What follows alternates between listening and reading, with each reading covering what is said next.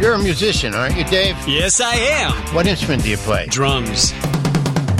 We'll count that. Wouldn't you love a show on WPSC Brave New Radio at 8 p.m. on Wednesdays that would answer all your questions about how the music business works? Sort of like a Music Biz 101. Exactly. Wait, isn't there a show on at that time called Music Biz 101 and More that brings faculty and students from WP's music and entertainment management programs together with industry guests that take call-in questions and tweets from listeners about the biz? Yep. It's aired all last spring, and it's starting up again every Wednesday at 8 p.m. right here on 88.7 WPSC. Yes! There were great guests like Steve Lees from Sirius Radio and Aaron Van Dyne, who handles business affairs for KISS, Three Doors Down, Dave Matthews Band, and more. Also, Carl Guthrie, legendary entertainment attorney, and Paul Sinclair, VP of Digital for Atlantic Records. So, Steve, who's signed up for this semester? We have Dave Laurie, who will talk about tour management, Sean Rosenberg, a social media guru, and Sean and Rachel from Blue Raven Entertainment, just to name a few. Wow, sounds great. And it's free. That's right. Free advice every Wednesday night at 8 p.m. live at Music Biz 101 and more on WPSC 88.7 Brave New Radio. 1, 2, 3, 4. I know what boys like. I know what guys want. I know what boys like. I got what boys like. Boys like Music Biz 101 and more on the radio. Boys like it, girls too, because we talk about lots of stuff you want to know. That all about is right. the music biz. All about the music biz. That's right. It's the Music Biz 101 and more on the Rock and Roll Radio. Woo! That's right. I am your Professor Doctor, Professor No Doctorate at All, David Philp. You may call me Professor Doctor, Non-Doctorate David Philp here. And I'm from William Patterson, the University in the Music Management Department. You can call it music business because that's what you would understand. We are on Brave New Radio, 88.7 on your FM dial. Of course, we are here today with always the prestigious and actual real doctor, Dr. Esteban Marcone! Yay! When does the next contest start? The contest for your new co-host, correct? That's right, That is yes. right. When does because that I'm start? on my way out. Too much coffee. That's right. That is. Too much coffee. I teach classes in the morning, and this one Understood. kid named Chris Severn asks me, "What is your problem? How much coffee do you drink?" And it's all just orange juice with lots of pulp. Well, got to cut Pulp's back a on the thing. pulp. That's Got to right. cut back on the No, pulp. It was a great episode of The Sopranos years ago when Tony Soprano yelled at pulp. Carmela. Yeah, I told you not so much pulp, you know. right. It was great. So you've heard some other voices on here. We have a very, very special guest today. His name is Chris Butler. If you're on Facebook, it's Christopher Butler, so we're a little unsure what we should call you. Oh, Chris is fine. Okay. Hey, you over in the corner is okay, too. Hey, that guy over there. Yeah, who that we're guy. interviewing Yeah, tonight. yeah. Chris Butler, who was the Waitresses, actually. He's going to tell us that I was the story. writer of, I didn't sing the songs, but thank you for that kind of really cool introduction. And I can't believe you played the Boys Like song, which, by the way, was recorded in a basement in Akron, Ohio, on a 8-track machine. So you never know. You out there in radio land working on your, in your living room with your garage band or whatever. You never So this video, know. the video on YouTube was added after. After the fact, yes, Right. yes. And interestingly, to the biz aspect of this, it was not recoupable. Our contract was so old back in the early 80s where a video shoot was still considered advertising and not a promotional item that could be charged against the band. I assume that since it's Music Biz 101, we know what the word recoupable means. Mm-hmm. Yeah. Okay, just to refresh, recoupable means charged back to the artist. Always to the artist. Always to the artist, yes. So you may get an advance for royalties, or there might be a whole slew of expenses. All that, that great party and that limo you took from the airport. Well, don't be surprised that didn't show up. Who pays? Yeah, who pays? The artist pays. Wow. Okay. Yes. In the old days. Now the artist pays, but it's more direct because there is no record company to pay to pay that. But that's another story. So continue, Professor Phil. Right. So that is a little sneak preview of the knowledge that Christopher Butler is going to provide to us. We're going to talk all about he brought his performance royalty organization statement from BMI. Yep. Confidential. And, we're going to talk about streaming. We're going to talk about all sorts of cool stuff with him. But in a moment, we are going to do that. Right now, we want you to know that it is Music Biz 101 and More, the radio show. It is also a podcast that you will be able to listen to on Stitcher.com very soon. You can visit us on the web, musicbiz101wp.com. We are on Twitter, and we are actually taking your questions now at musicbiz101wp. Go to Instagram, look at pictures that we already put up of Chris Butler, of myself, and also a very impressive student guest that we have tonight. Stephen, would you please introduce our student guest? Yes, I will. She's a graduating senior, actually. Yeah. Getting out a little early because she jumped on her courses and took more courses than she had to each semester. And she's Rebecca Morris, and you are doing an internship where? Yeah, right now I'm interning with Effective Immediately PR, which is a music PR firm in Manhattan. They do, publicity, and they also do some artist development. They have a marketing team, and right now I'm on the publicist side. So great. Hey. And how the prospects look in January? They're looking good. Actually, the senior publicist, Beatrice Pugnosen, who is amazing, that I work with very closely, she told me today that she talked to the CEO yesterday and told him that when I end my internship in December, she wants me on her team full time. Hey. So, yeah. Can we applaud that? Yes, I think we should applaud that. It's tremendous. So Yes. You get started paying back those student loans. yeah, you know it. Student loans aren't recoupable, are they? No, they're not. No, they're not. Sadly, no. And we continue with and Professor Phillips' usual saying is that when you are in an internship and they really want you and they enjoy your work and your knowledge and you come fully prepared, they'll ask you, when are you done? When are you done? Yeah. So it actually is life after WPU, which we keep emphasizing. And it is very true, because she was asking me that like a month and a half into my internship, and as soon as I got the, hey, Rebecca, when are you done? I was like, I'm in. I made it. That's great. I've made it. I'm here. It's great. Yeah, it and is. we also have, of course, our very famous and esteemed and quite awesome producer. His name, Philip Gorakhovsky.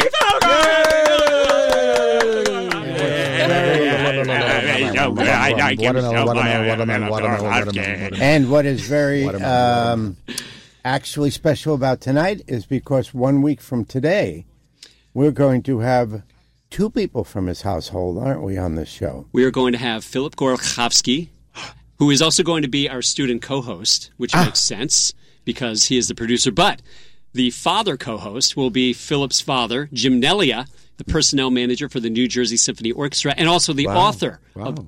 What? I said, wow. Yes, very wow, which is a palindrome spelled forward and backwards. Same thing. That's true. He's also the author of Onward and Upward, which is a memoir that I just completed over the weekend. It is a very wonderful, interesting read. So we're going to talk about that. The copy I have, he actually autographed for me. I've lent it to Dr. Stephen Marconi, who is hopefully going to return it unblemished. Evelyn Wood. Yeah. Read 1 hour. Breathing. That is right. That is really dating us. Rebecca, Philip, have you ever heard of Evelyn Wood reading? Speed reading. No. Yeah. Really? Oh, really? Oh, wow. Good for producer Philip, because I have You have not. no idea. So. Yeah. That It was a that's going back supposedly technique to go to Use your read. finger. Use To your read. finger down the middle, and apparently retention is like terrible. And you could retain it, supposedly. Well, supposedly. Oh, see, I had heard of the concept of speed reading. I just had not heard of Evelyn Wood. Evelyn Wood. but That was a franchise. Well, now Kinda I like know. Pizza Hut. Probably not as tasty as Pizza Hut. And is that the end of the semester? Then we're going to have one more on the 17th of December. We're going to have a couple weeks off because of basketball. Mm-hmm. So that'll be okay because people are going to still know all about Music Biz 101 because we have the podcast. So people are going to be getting that, and we're going to be promoting that. We should let people know that right now you can call us or text us a question for Chris Butler. Phone number is 973-720-2738. Again, for those of you dialing at home, 973-720-2738. And when are we going to hear the theme song? The theme song, we will announce the winner on December 17th, and we are going to have the contest winner on January 14th with Lauren Marsh, who is a up-and-coming DIY artist who's done some very interesting things. She graduated from our popular music studies program last year. So we not only have a music business program, Chris, we have a popular music studies I program. want to go back to school. You should go back to I need school. to learn all this stuff. That's right. I do. Well, you're going to do a little bit I of want a teaching to us master's. I want a very master's. soon. I'll do my best. You should get your MBA in this. Did you go to college? Yeah. Chris? What, Kent State. Duh.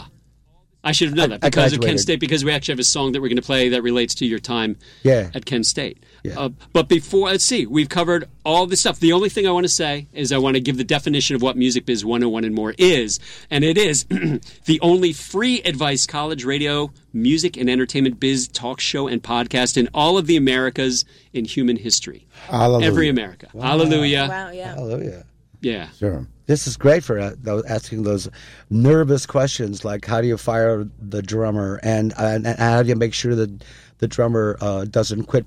You know what? That wasn't what I meant. What I meant to say is should or should you not do one of the drummer's songs? I think that's that's what I was trying to say. That's kind of the question. Unless it's Phil Collins, probably. It's No. Phil Collins. Well, So, okay, debatable. Chris. All right. Akron. Yes, sir. And that's where the sound comes from. Why Akron? Why Akron? Put it this way: Akron, Kent had a Devo, and Cleveland and the rest of the world had I don't know, the Monkees or something. There was something in the water. There was something in the working ethic. There was something in the alienation of the factory life there. Akron being at the time the number one place in the rubber industry. Everybody I knew in my college was Kent. My friends were all second, third generation rubber worker families, many middle management, sometimes guys on the factory lines. First-time college kids. Everybody worked their way through school. Very Midwestern work ethic applied to a creative spirit. Kent, in this case, and Akron U to a great degree as well, had fantastic art, film, and English departments. And, you got polluted really fast with all kinds of culture.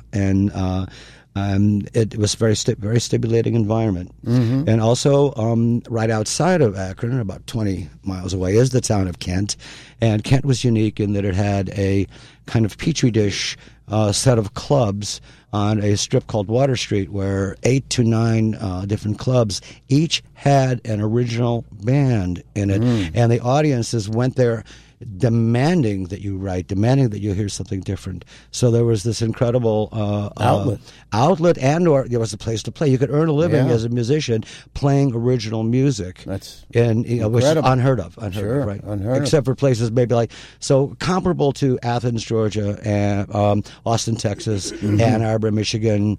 Maybe Silver Lake later on, but the interesting thing is Kent, and those other cities are all very prestigious and cool, and Kent and Akron are kind of like rum-dum. Yeah, it's interesting because the sounds of several of the bands you mentioned seem to be more urban, industrial, but industrial and urban, and yet it's here in the middle of Ohio. Yeah, well, Ohio ain't, Ohio was funny because you had these huge factory towns: Akron, Cleveland, Youngstown, steel, automobiles, Standard Oil, General Electric, on and on and on. But then the rest is, corn. Yeah, near the water. Corn and pigs. Ohio has enough rivers and enough enough water rivers, right, to support that whole industrial. Yeah, right. Exactly. You're right on your lake area, so you had all that. Yeah, you're tied to the Great Lakes, so you get iron ore from the Wasabi Range, and we would always take the high school trip. For us, I went to school in Cleveland, so we would take the high school trip, and they would do it at Akron too. They'd schlep all the kids up to the lake and watch the ore freighters come in from the Wasabi Range. So where do you think super industrial, or what was the influence of these bands? I mean, were they listening to whom? Do you think at the time? Oh well, I if I could use a plural pronoun. We were listening to Beefheart. We were listening to all the crazy English musicians from Canterbury, Robert Wyatt, Soft Machine, krautrock stuff, Can, and then the most outside jazz people we could, Ornette Coleman, Eric Dolphy, Miles, and all that, on all his iterations. We were basically music snobs that very much influenced us, and as well, and this is very, very key. The real Delta blues and Chicago blues. Kent was also blessed because it was on the kind of blues trail Chitlin circuit. So we would get everybody in our club called the Cove. We would get Charlie Musselwhite. We would get Hound Dog Taylor. We would get all these cats. And plus, we were 2 hours away from Ann Arbor, and Ann Arbor every year had the Ann Arbor Jazz and Blues Festivals, which was fantastic. Where you see Magic Sam and One String Sam and all the other Sams. They were and doing blues. It was fabulous. I got to see Muddy Waters. So how did the Waitresses form? Waitresses was a spin-off from another band I was in. I was lucky enough to play in a wonderful, they're still going, a wonderful music group called 156075, a.k.a. the Numbers Band, started by Terry Hind. That's name should be familiar to people for the name, his sister, little sister, Chrissy Hind, right. From the Pretenders. So Terry plays reeds, and his friend, partner, Robert Kidney plays guitar and about everything else. And Robert and Terry started this band called 156075, and they were and are still unbelievably phenomenal and impressive and influential on all that scene. I was in it. Jerry Casale from Devo was in it. We all quote unquote did time in that band. It was the best gig. It was the most thing to learn. Bob was very generous with his curmudgeonly method of organizing a band, but we all learned a lot. So I was in that band. I began to write songs stimulated by Bob and Terry, and I came up with a couple songs. But the Numbers Band was unbelievably heavy Midwestern work ethic. And I don't know if people know about this, but being in a band in the Midwest, your gig, you were the one band on the bill, and you play 3 1-hour sets. Mm-hmm. You don't do this 45-minute thing, and 45 minutes and 10 seconds in New York. Everybody's eyes are glazing over. When are you going to get off stage? Right. No, it was 3 1-hour sets. Yes, and so 1, you got really good. 2, you had to fill that space with stuff. Mm-hmm. 3, you had to solo a long time, stretch your solos so you could fill up the time. Right. All of that was real influential, and Numbers Band was key to that. Yeah. All right, but it took a lot of work to be in that band, and so the easiest answer. My friend and I, Liam Sternberg, who went on to write "Walk Like an Egyptian" for Bangles, whatever. Mm-hmm. We said, okay, easy solution. Let's start a fake band. Let's just come up with a name. Okay, he said Jane Eyre and the Belvederes. All right, we were drinking coffee at this, crappy pancake restaurant, and this waitress came over, and I said, all right, Waitresses. Yeah, funny. So we both came up with these fake bands and began to assign the songs that we were writing to these fake bands, and kind of that's where it started. I was the quote vocalist for the first couple ones, and then I met our Patty Donahue, was kind of a girl about town in Kent, and we became buddies. And I had the song, actually a precursor to I Know What Boys Like, called "The Comb." And I said, I kind of need, I'd like a female voice on this. And, you ever do this? Yeah, I sang in high school. So, okay, great. Come on, let's do it. And she did it. I thought she killed. She was funny. She was smart, a great actress, just what I needed. Mm-hmm. So anyway, then various other iterations, joined Tin Huey. Tin Huey ran its course, moved to New York, was able to get record company interest in I Know What Boys Like. And they needed a B-side for a single, they being Island Antilles, Chris Blackwell's label, her Korshak's label, and through a DJ named Mark Kamens, I was able to get in the door there. And they asked me, "Where's your band?" I said, back in Ohio. So I rounded up some Midwestern folks, and we put a band together. And Patty was in and out of college, out at this luckily at this moment, and I wired her my last $50, and we put the band together in New York, and debuted officially June 3rd, 1981, at Little Club 57 on St. Mark's Place. So we kind of became real because kind of had to. Right. So. Right. It's a great reason to become real, though. Well, somebody says, "Hey, I'd like to sign you to a record contract." Well, yeah, because they said, everybody said, "Oh, Boys Like it's going to be a hit, and all right, because I'm stammering and being sarcastic because I just told you I was a college snob, college music snob. Coltrane, man. Sun Ra. Let's talk about Sun Ra, and out comes this little song. Right. I'm sorry. It was kind of like, well, okay, you like it. Well, all right, cool.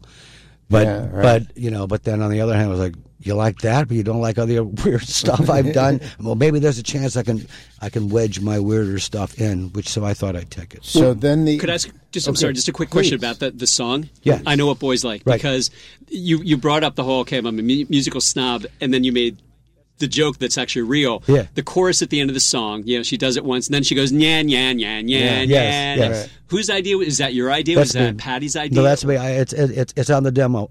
I had read, or I remembered from one of my sociology courses or anthropology courses, that almost every culture. Okay, back up a little bit. What is the job of a songwriter? A songwriter is supposed to make a hit. What is a hit? Well, it's got to sing about something universal. So I remember reading in one of these classes, one of my textbooks, that all cultures have some kind of children's chant. And I thought, okay, all right. So if I throw in a chant, maybe that'll be universal. Maybe it'll be a fabulous, worldwide hit or whatever. So that's where that came from. That is really interesting. Yeah. So I'm the only person I know to really put my sociology degree to work. That's right. Right. I was just going to say. So this is the time of video, of course. Right. And so the video was added after the fact. It was a novel new thing. Oh my God, making a video. I mean, for what, this junk little startup MTV TV thing? Oh, it's not going to last. Right. It's not going to last. Well, you know what? Actually, they kind of got a lot of label support. Maybe. All right, band, says our A&R guy, Jerry Jaffe at Polygram, maybe we should make one of these video things. and okay, we're not actors, but we did do film work in college, so, right. And some plays. Did some theater too, so, sure, we know all about that stuff. Anyway, through Friends of Friends, we were able to be to make a video that was one of the first videos to ever be on MTV. Interestingly, the whole idea of getting into the music biz aspect of this, a video is, and getting back to the original comment of recoupment, a video is expensive. And it was at the time, though, it was still considered an advertising medium and not something you would charge off and make recoupable against artist royalties. So we actually didn't have to pay for it. In fact, it was the other way around. They actually gave us 50% participation in some kind of usage, because this video thing wasn't going to catch on. It was all about the music, man. It's not the visuals. So who put the concept together for that? It was a concept from us as well as the filmmakers. At the time, there's an animation section in the middle of the sax solo. At the time, there was a radio station called WPLJ that was a rock and roll station, and they were using this wonderful visual technique during their television commercials, where they would take some still frames from film, color Xerox it, and then reshoot it, and then they intercut them and mix it up. And so the people that made that were friends of ours, or through Friends of Friends, we got to meet them, Ed and Ruthie, and they were hired by the label to do that special effect of theirs, where they would, take maybe every 10th frame or something, color Xerox it, scratch it up, redo it again, then reshoot it and intercut it. Yeah. So there was a technique in there, and we thought it was at the time it was pretty arty and pretty cool. Nobody really used animation, Sure. Yeah. Anyway, it was a really low budget video, and the old fake lip sync performance video. It was so early too because it was. As the videos started, many times the videos were just a picture of the band playing live, and then maybe the bass player's girlfriend in a bikini. Got wiggling across. Put a fan on her and have the have her hair blowing. Right. The Jordache water on her or whatever. The Jordache. And that was the concept. And then now, what eventually started was a nonlinear video where there was no beginning, middle, and end. It was just, and that looked like that. When I saw that video, I said, "Gee, that's one of the first." That's one of the early concept videos. Yeah. Well, we were, Waitresses and all these Akron bands are pretty smart cookies, and we kind of knew our film, and it was an opportunity to try and do something quote different because we were from Ohio, man. We're not cool, Right. So there's no way we're going to be taken as cool. So we had to be smart. Or at least come up with something that would be visually appealing, other than just sitting there going strum, looking cool because that hit us. We're going to go into a break real quick right now and do a little bit more of I Know What Boys Like. And then when we come back, we're going to talk a lot about streaming. We're going to answer your tweets. Okay. I want to talk briefly about Kent State. Sure. And we'll be right back. Music Biz 101 and more. Tweet us at MusicBiz101WP. Call us, text us 973-720-2738. See you soon! How can I make money in the music business? Why copyright? Should I make a CD anymore? Trying to break into the music and entertainment biz? Wondering how the business works? Wondering how guys like Elton John and MC Hammer go bankrupt? Why am I not making any cash? Tune in to WP Brave New Radio every Wednesday night at 8 o'clock. Hang with the university's music business faculty hosts, me, Steve Marconi. And me, Dave Phil. Plus, we'll have industry guests and students from the music management program. How do I get gigs down at the shore? Call in with your questions and hear the latest in industry happenings. How do I get my music on iTunes? How do I get on a tour? It's Music Biz 101 and more every Wednesday at 8 p.m. Only on WP Brave New Radio. Your secretary's got our checks, right? Mine's direct deposit, I think.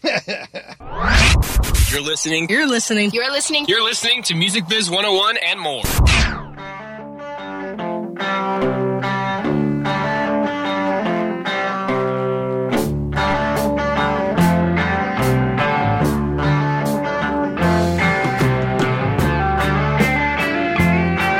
This is Music Biz 101 and more.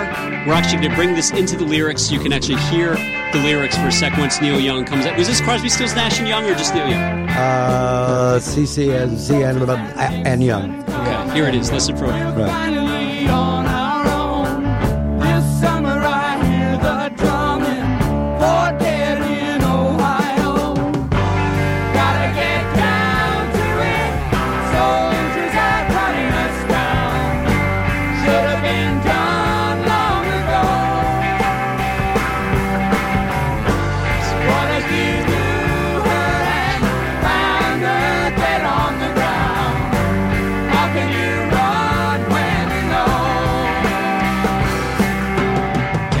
All right, so we wanted to play that. Dallas Taylor, I think, playing on the drums, yeah. I think so. Great track. Wanted to get the lyrics in there because we're listening, by the way, Music Biz 101 and more. We have Chris Butler from the Waitresses. Chris was on campus the day in 1970 when National Guard troops fired on students at Kent State. That is true. What can you share with that? I mean, this song came out of that, and this was a great and I have a little tidbit about this song as well. First off, I was on campus. I was with my friend Jeff Miller. Jeff Miller was a great buddy from Plainview, Long Island. I had lent him my set of drums because they had a house. He had a house. He and his buddies from Plainview, and we would get together. I had bought a bass. I was playing bass. He would play drums. We'd put on a record, whatever, Cream, Live Dead, whatever, and just make fools of ourselves and have a great time. But I was on campus with Jeff that day, and I was in the parking lot area, and Jeff and I were walking towards the guard. The guard had already decided that this a losing proposition for them. So they were retreating up the hill, and I had a small plastic bucket. And what you would do would be put water in it, then you'd dip your bandana in it, and the idea was that it would filter out tear gas, because there was tons of tear gas being fired. Of course, dumb hippies, we didn't know that pepper gas was water soluble, but hey. Anyway, I had run out of water, and I said, Jeff, I'll be right back. And there was a tap over on the side of the storm, and maybe 30, 40 feet away. I hustled over there, filled my bucket, was walking back where I had left. Jeff kind of lost him in the 200 or 300 kids crowd, and as I was walking up to where I had left him, the guard on top of the hill,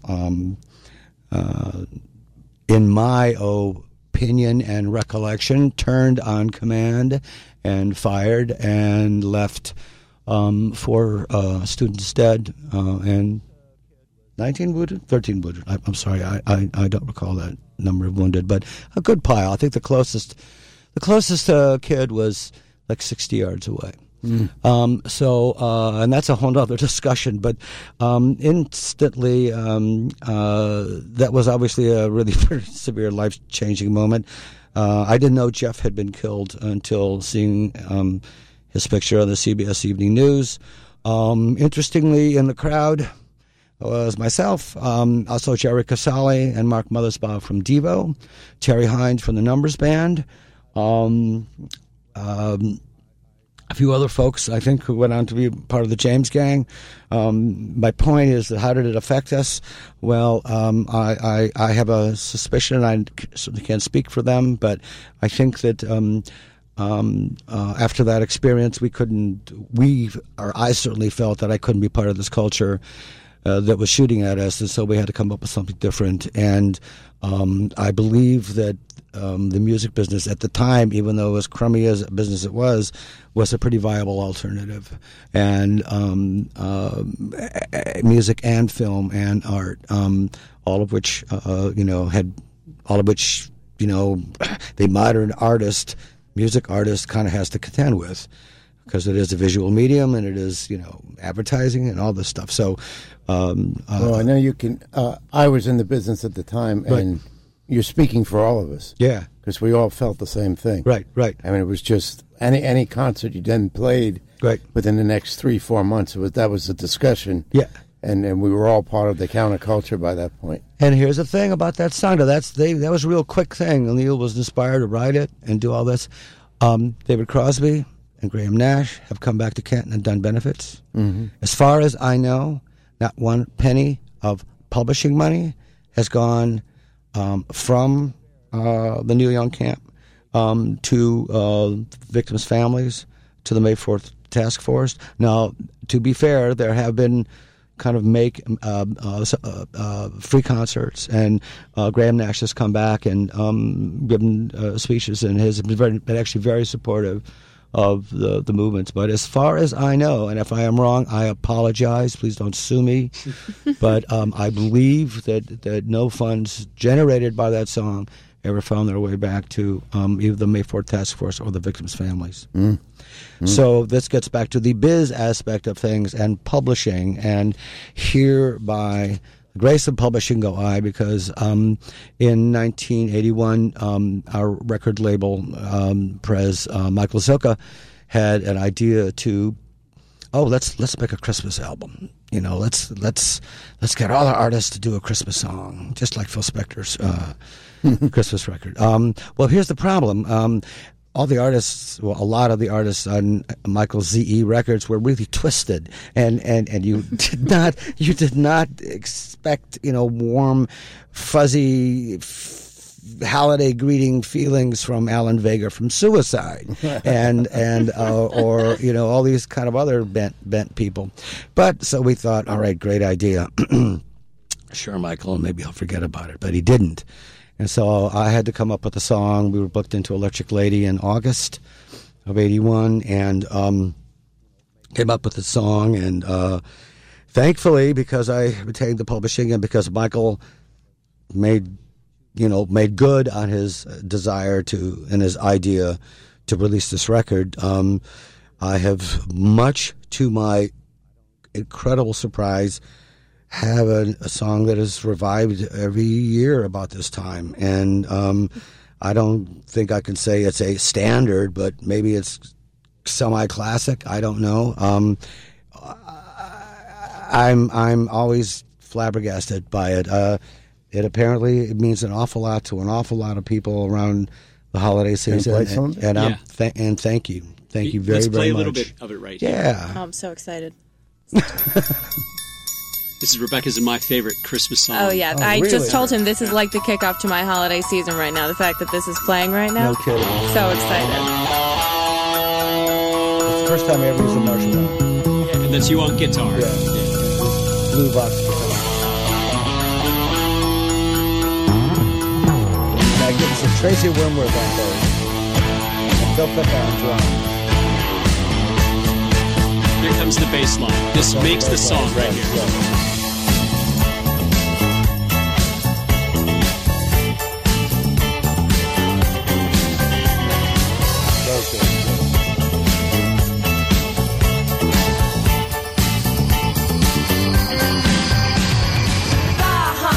Is that an airplane sound? That poor sound effect flopped. What we were trying to do, we were looking. We only had like 2.5 days, 3 days to do this. I wanted to do, when she goes, bah humbug. She's supposed to get splashed, by the slushy wave of dirty New York City cabbie water, and she was, and we couldn't. We tried all these things to make this splashy noise, and nobody had the sound effect. It failed. I love this right here.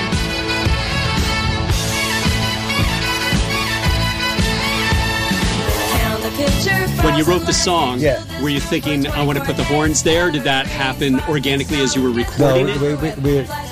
I had laid out the arrangement, and I came up with a little bits. Kudos to everybody who played on it, but I came up with the da-da-da-da, da-da-da-da. I did not orchestrate it. That was Mars and our friend Dave Buck playing trumpet. And I did come up with a basic bass line. I can claim credit for that, but obviously Tracy just took it and turned it into something that I could never do. And we had really good musicians in our band, and they took my little feeble ideas and turned it into, pretty good arrangement. And here's the middle section. Yeah.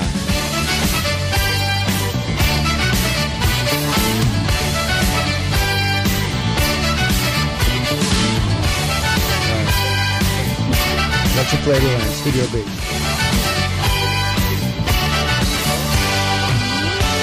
Man, how can you not? How do you get tricked when you do it? You have to be so proud. When you this would be one of those things. When I would hear this, I'd be like, I wrote that. I'm so. Well, this is like this is kind of that.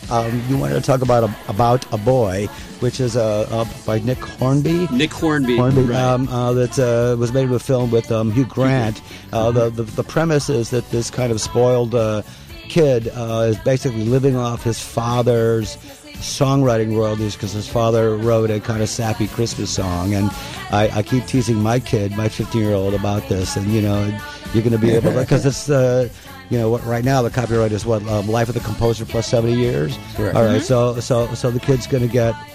He's got an annuity, says don't be like Hugh Grant, don't be like Hugh Grant. Christmas is not going away. Christmas is not going away, and hopefully maybe the song, but every year though comes up and I go, oh man, I forgot about it this year. I know it won't happen. It's over. It's over. Can you live? Now let's talk about when we were the biz. Okay, biz. You have two parts of this song that we're talking about. We're listening to the master recording. That's true. And we also are listening to the underlying song itself. Right. That's right. So you're earning two forms of revenue right there, and we haven't even talked about your BMI statement, the performance royalty for like a radio station. Right. I'm sure the people who are taking the courses and are aware that a song has a variety of different. Well, this is the old paradigm we're talking about. The song has a variety of different bundled rights that go along with it, and each one has a fee structure associated with it. If it's used in a film, that's called a sync license, and it varies between writer, publisher, which part of all this and which way these various pies are divided. Also, the actual recording of the song as a master recording, and there are certain rights attributed to that. I do not own that particular master recording of the song. That is owned by the person who paid for it, which is usually the rule. In this case, it's our record company, which is now, was Polygram, now UMG, Universal Music Group. They have a certain amount of rights bundled with that particular recording. Now, I as writer and I as publisher, the Spice Girls, of all people, recorded a version of that song. Now, as writer and publisher, they are, and due to the compulsory license ruling statute in American copyright law or world copyright law now, anybody can record it as long as there's compensation. So I certainly went ahead and said, okay, Spice Girls, you were only the biggest pop group at the time, and they didn't do a particularly great version of it. But they were, and right now I'm kind of curling up and shrinking with a little bit of kind of embarrassment because it really wasn't a very good version. But if you put it on a record at the time, a CD, there is another revenue stream generated called a mechanical license. Did they pay the full statutory rate? They did. Nobody usually gets full stat, and to be honest, I do not remember. I believe they did pay full stat, which is really unusual. And at the time, the statutory mechanical rate was, I think, 7.5 cents. What year was that? It was 1998. 98? Yeah, roughly something. Roughly like something that. like that. Because I think it was 7.5 because it sold 3 million copies. You do the math. In terms of that ain't exactly a limousine life, but as I say, now my kid can go to the absolute best state college he can find, or trade school, or trade school, right? Really Patterson. Ivy League, forget it, kid, unless you get a scholarship. But so the mechanical license, I believe, for once in my life, I got full stat. Usually, you barter away. The standard negotiating trick for not trick, but kind of dance, shall we say, step in the dance is you ask for full stat, full rate, which I believe now is 9.1 cents. Okay, and or one something for every minute, whatever. 1.75. 1.75. Okay, right. I'm impressed that I still know that. So you have full stat, but usually what you do is you say, well, they ask for a reduction to say 75% of stat because it's a big, it's a big outlay. Poor record companies. It's a big outlay for them. But then you counter with, well, I need an advance then. I need a publishing advance, right. and that's usually where the dance goes, and so you get, a certain. Then everybody argues about how much of the advance is usually based on the projection of sales. Maybe they think you have faith. 10,000 records, maybe 5,000 records. Times 0.75 of 9.1 cents. That'll be your advance maybe. So it's usually a trade-off. And the reason why you would do that is keeping a band going and together is expensive. And you often are, since the game is kind of rigged, you are often short of operating funds. And or some, the drummer in the band, whatever, decided to go out and, buy himself some, race car. Now I can't make his payments. Always the drummer. Always the drummer. I'm going to pick on the. I play drums too, so I am mea culpa. But I didn't go out. I didn't go out and buy myself a Porsche. But I know there are drummers who did, and usually, they make those first couple payments, and then it's like, oops. So, did you guys own the publishing too? I own all the publishing to my songs. Okay, so I have an admin deal. You administered through. I was administered.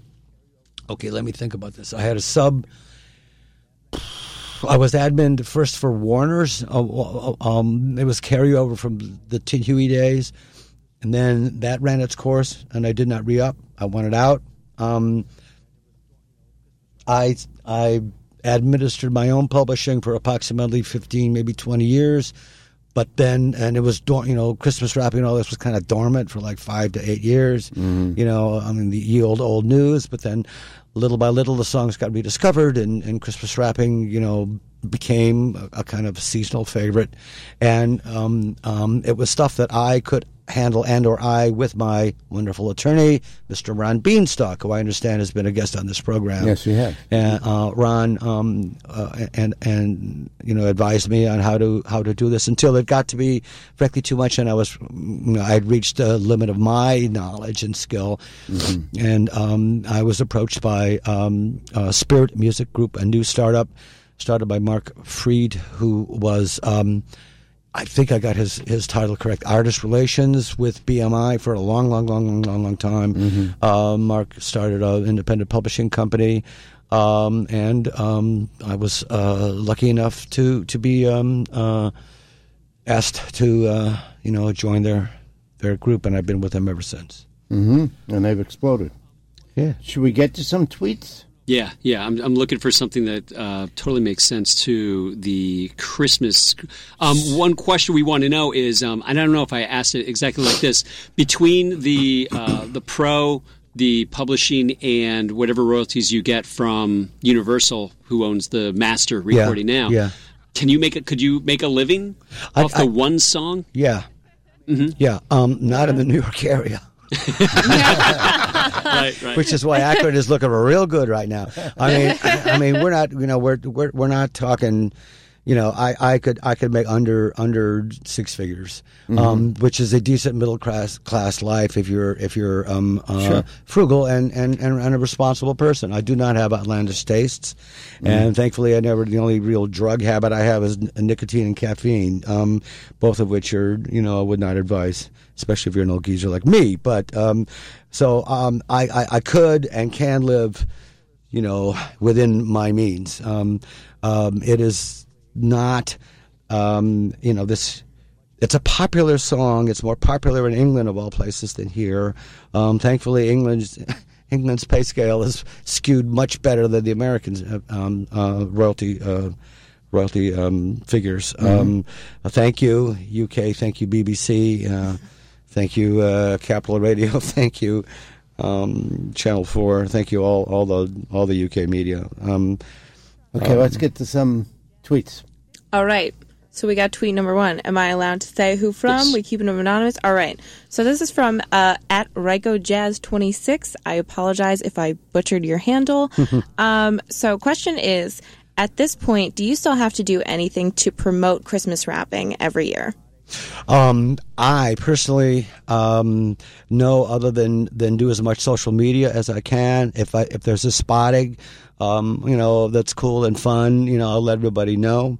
I do run a contest that the first person who contacts me hearing it in some public place on Black Friday afternoon. On Black Friday, I donate money to in their name to Hoboken's. I live in Hoboken. Hoboken's Children's Library Fund. Oh wow. So I play with that.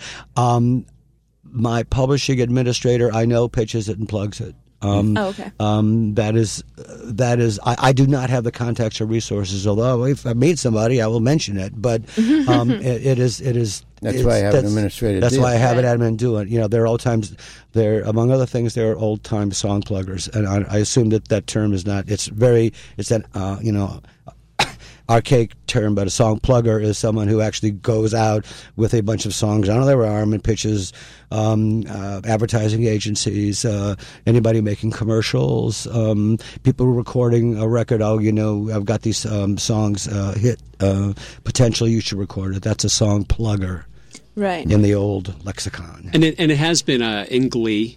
It has been Miranda Cosgrove, who was iCarly, did it. Yes, I know the song was in a Visa Bank spot. Yeah, I actually heard it for the first time because I'm an avid Gilmore Girls fan. Oh, there you go. And it was on an episode of Gilmore Girls, and I fell in love with it. And I love the show, and it was so fitting for the characters that were in the show. So yeah, that was where I heard it for the first time. Well, that's kind of interesting. The song has a use because it seems to have the use is that seems to generate good secular feeling. Which is when you want to have a good secular feeling mood. It's kind of a go-to song, and from all faiths. So it's nice. It's not rumpa pum pum. Right. Yeah, that's right. It's a little hipper, maybe. All right, so we got tweet number 2. Okay. Tweet number 2, we're moving on. This is from @AlexCannon14. And she asks, do you feel like what you earn from the royalties of your music is fair? Loaded question. Well, that's where we want to go. Yeah. It was fair, but very good question because, obviously, it's, believe it or not, as corrupt and crazy as the music was, there was kind of a parody of what the song does in the world seemed to equate more or less with its earning potential. And if it did more, then you earned more. And my stuff was kind of interesting because it never really soared and then flopped. It kind of went up, hit a wall, and just stayed there, which was really interesting, which is frankly, for me, personally, the best of all possible worlds. I have more or less it does waver year from year, fluctuate year from year, but I have a relatively modest, small earnings as opposed to one big spike, and then you forget about it, and you've gone out and bought the Porsche, and you make the first 3 payments, and you forget about it. So I'm very fortunate in that I have what I need to keep working. I have what I need to keep exploring and doing all kinds of other crazy projects. If you are interested in what I'm doing, do the Facebook business and Google and all that. And I have a wonderful website called Future Fossil Music, and designed by a great cat in England named Keith Allison, and I'm doing all kinds of wacky stuff, and only because I do have a modest income that keeps the wolf away. I do not have riches and whatever. I have enough to be an artist, and that's the win for me. Now, that earning stream, income stream, is totally changing, either morphing and or evaporating under the new streaming provisions, the fact that there is a entire generation that has been conditioned, or conditioned is the wrong word, has realized that music can be free, and so why pay for it? And in terms of I'm looking at this BMI statement of mine, all 17 pages, and I think I told Dave earlier, this is not a piece of paper printed today. This is a piece of parchment. This is a clay tablet cuneiform. This is an antique, a royalty statement, because it implies that monies were earned. And although certainly there is money earned by songs, it is radically changed. And the statement like this is going to get thinner and thinner and thinner. And I don't see it changing back. But to interject, because I'm just thinking logically, I understand that from a publishing and from a master use, why the royalty would be lower, because sales at full retail price, downloads, CDs have gone down, and the streaming royalty that you're receiving is so much less. From a public performance perspective, though, I would think that the royalty you're getting from BMI would be higher only because the business overall is growing. For example, Spotify just cut a deal with Uber, which could conceively help the music business. True. You're absolutely right. And there are more outlets that are playing music outlets. live. Well, that is one of the things. The they, and it has to be a they and them versus us at this point. And I'm feeling very much like an us. They have all these deals, but look how these deals were cut. Look how the arrangements between iTunes, the initial arrangements with iTunes. The record companies were desperate. They cut less than they don't pay mechanical as far as I know. They don't pay statute or even close to it. So yes, there may be more outlets or more ways for people to access the music that they love, or maybe even that they don't even know about yet. However, it is so spread so thin, and each one of those deals are minuscule. That we get paid now in nano pennies. Nano pennies. So that is the term.